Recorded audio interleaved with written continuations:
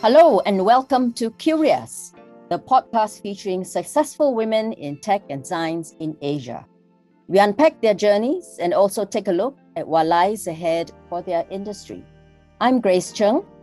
And I'm Lina So Ng. Today we chat with Rika Lim of Ubisoft, known for games like Assassin's Creed, Xbox games like Tom Clancy's Splinter Cell and Watch Dogs. Hey Rika, first of all, happy birthday. Thank you. But congratulations too, because of what you have done for Assassin's Creed. It has done so well. It has sold 140 million copies and now Netflix is making a series out of it. What's the secret for this success? I would say the game itself, it provides this incredible gameplay experience and the compelling stories for our player. And there are also choices that enable players to craft their own adventure in an immersive world. And the thing I like about this series is that it's deeply rooted in history and it showcases a lot of like different locations and time period. And in the recent title release, there are also discovery tour. This segment when people or players can use to teach and learn more about history, the culture, and the people of that specific place and era. So I thought that was quite interesting, and I'm super happy that some of our contents are actually being used for that.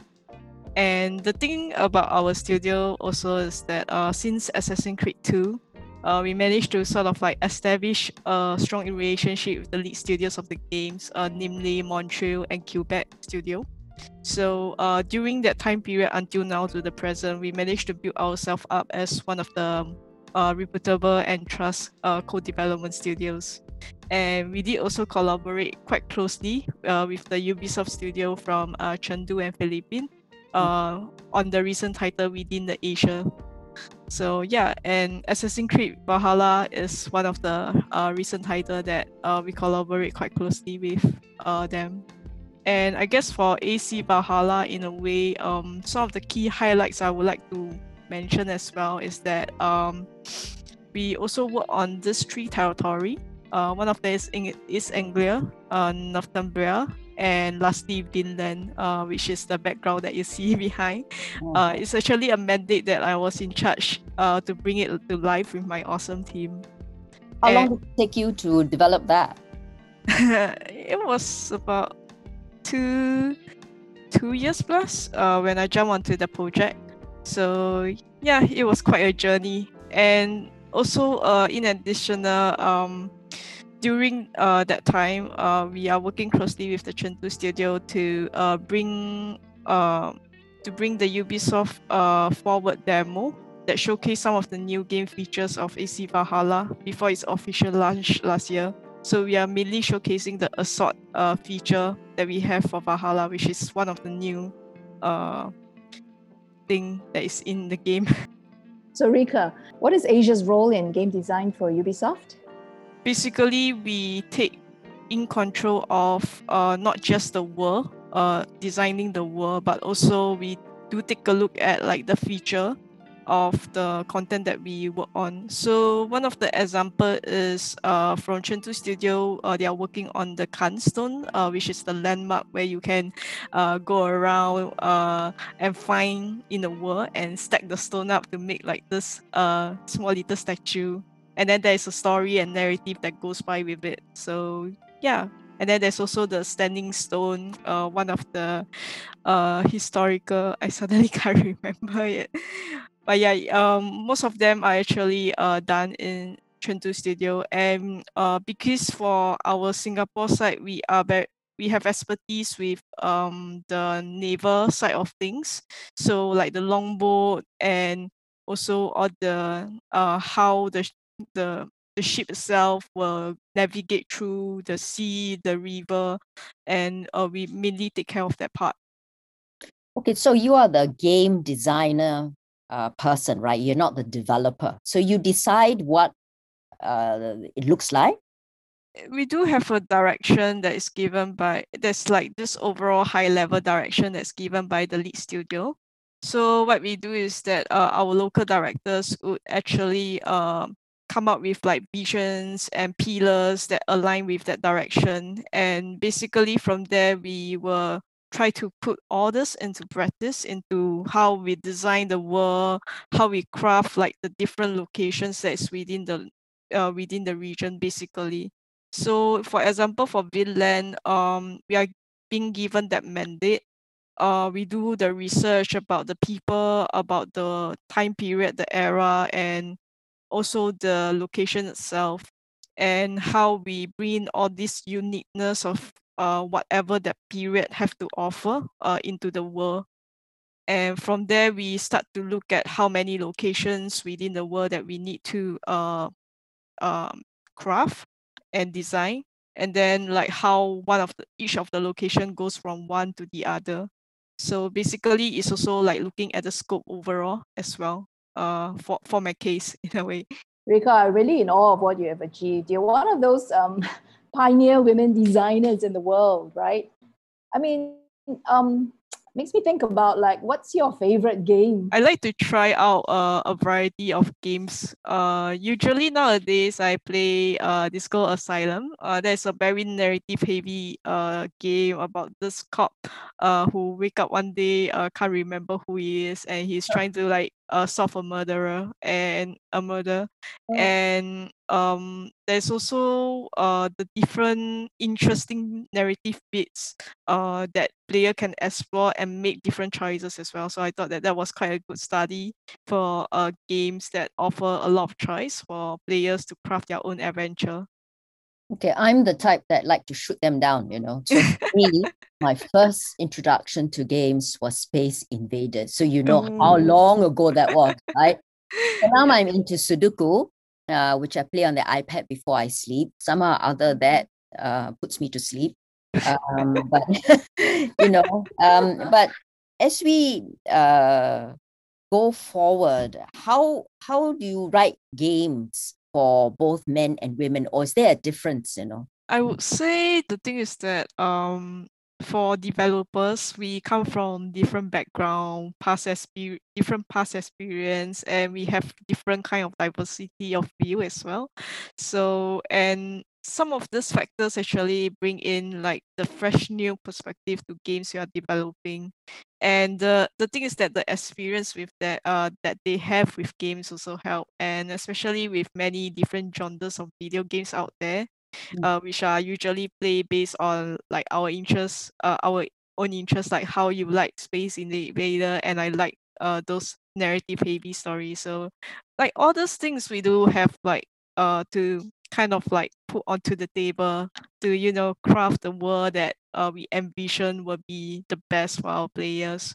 Okay. And I think nowadays from the games that I've been playing and seeing, I think they are made to appeal to the general mix of audience, whether is it male or female, as much as possible. While some of them are still very catered to their gender. One of the example that I can think of is I played this kind of game called the Otome visual novel. So basically, you are the female protagonist in this game, and you have a lot of different male interests to choose from, and then there's a story that you can go by. So I think that is very much still catered to like female players in general. But I did when I was selling some of my games on Carousel, and I do have like some male customer coming to talk to me and asking me what this game is about. Like they are generally interested. So I thought that was quite funny.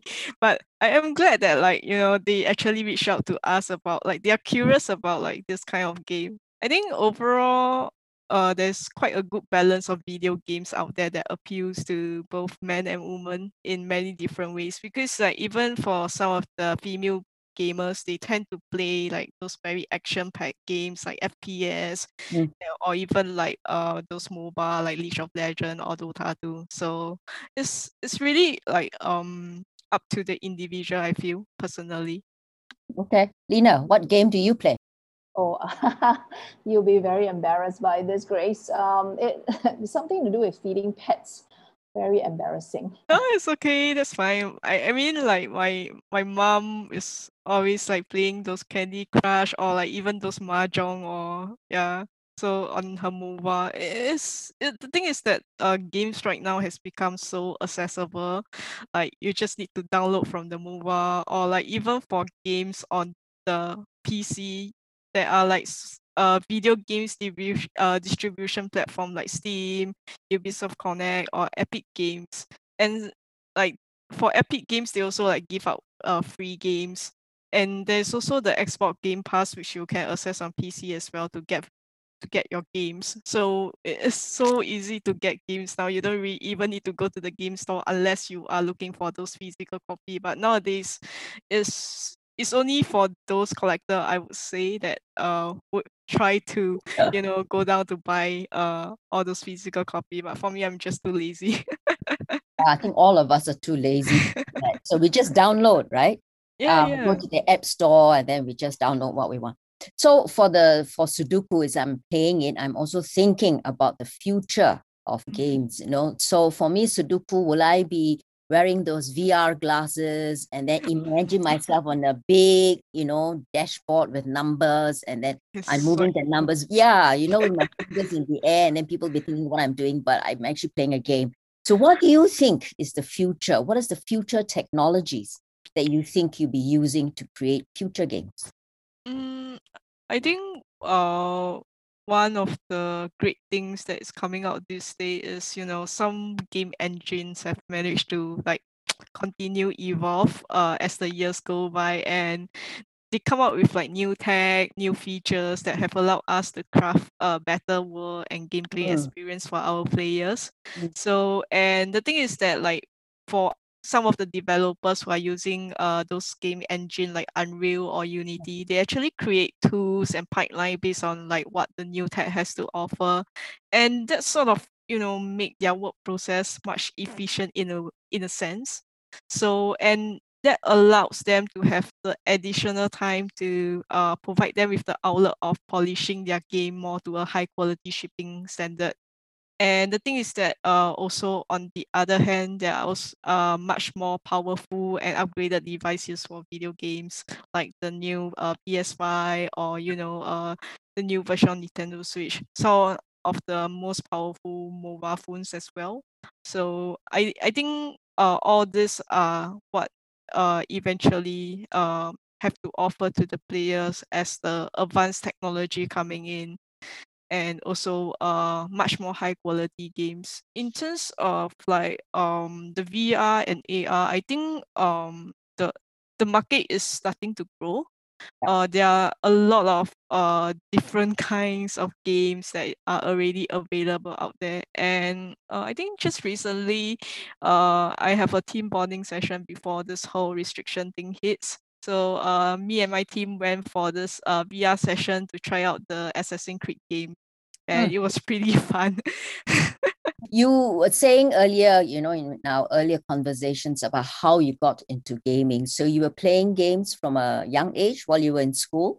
Yeah. I think my first game was actually a MMO, and I remember I have to play as a male character so that I don't get weird comments online to say that, oh yeah, girl.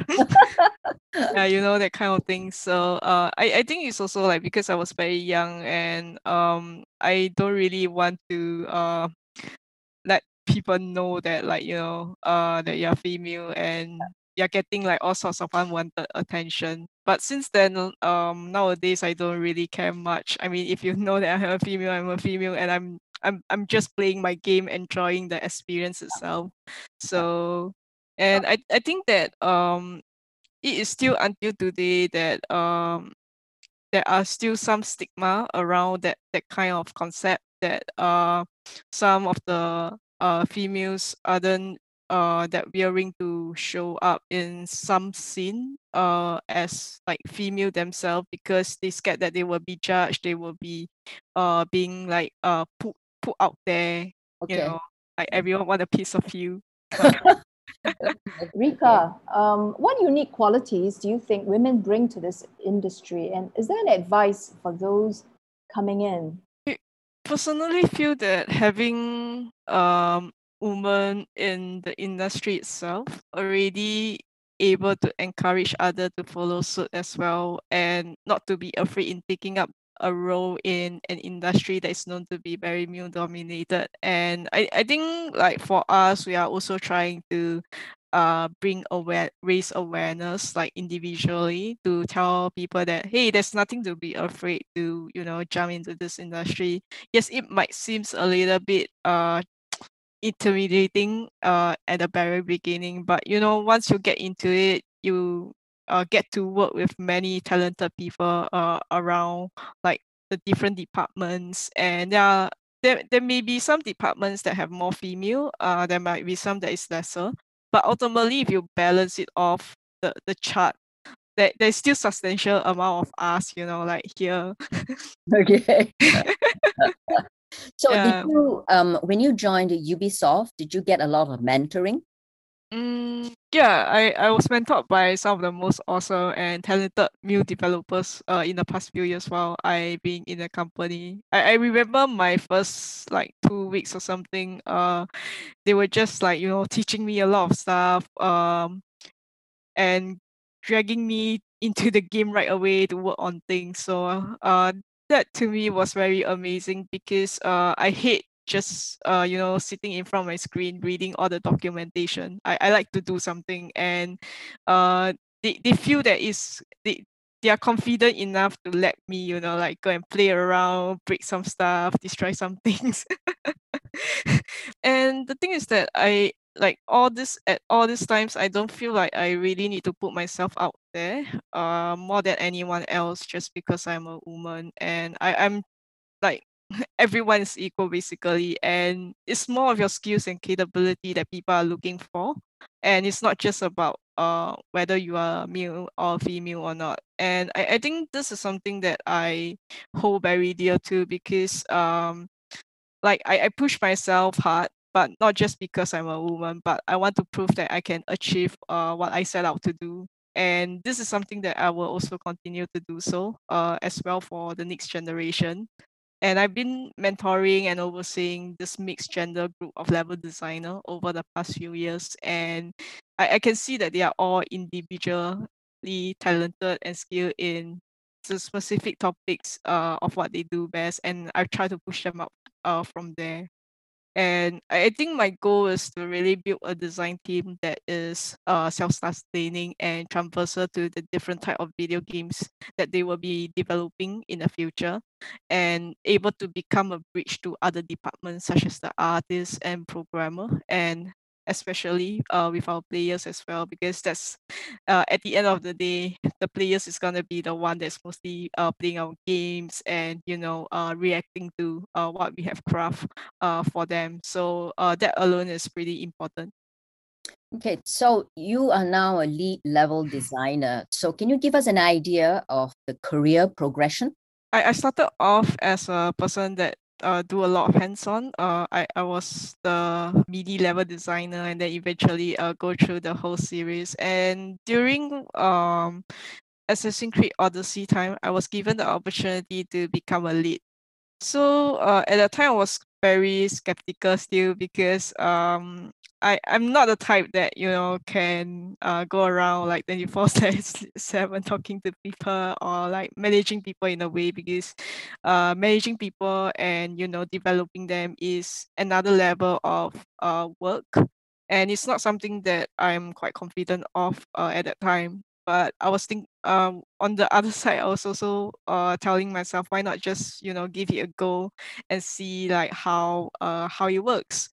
And I came to like it a lot actually. Just talking to people, providing insight, and pushing and developing each individual. Because I think one thing to note is that being a lead, you will have the instances and moment whereby you will have all the level designer that came after you become better than you, become like much more amazing than you, and you are really there to support them and to help them, to direct them to the right path. And I think that is more of the managerial role. But one thing that I would like to do in the future moving forward is the creativity side of things. This is not really listed in our job scope, but I feel that it's something as a lead we need to push for. Basically is pushing ideas, directing the team to work on this vision together and all. And it's something that we do at the very beginning of the production, but throughout the production it's not so much anymore. So having a strong vision helps, and it is always important to keep going back to it. Well, that's amazing, Rika. Well, thank you very much for spending time with us. That was Rika Lim, lead level designer at Ubisoft and one of the pioneers in women developing games, designing games in Singapore. So tell us, Rika, before we sign off, if you want to follow you on Twitter, what should we be looking out for? Uh, you can follow me on Twitter at my handle at Jubilius, Jubbilieus.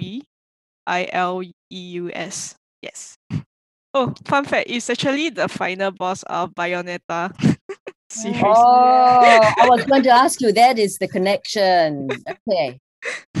And thank you for joining us today on the Curious podcast featuring successful women in tech and science in Asia. Thank you, Rika, for all your time. Thanks. Thank you.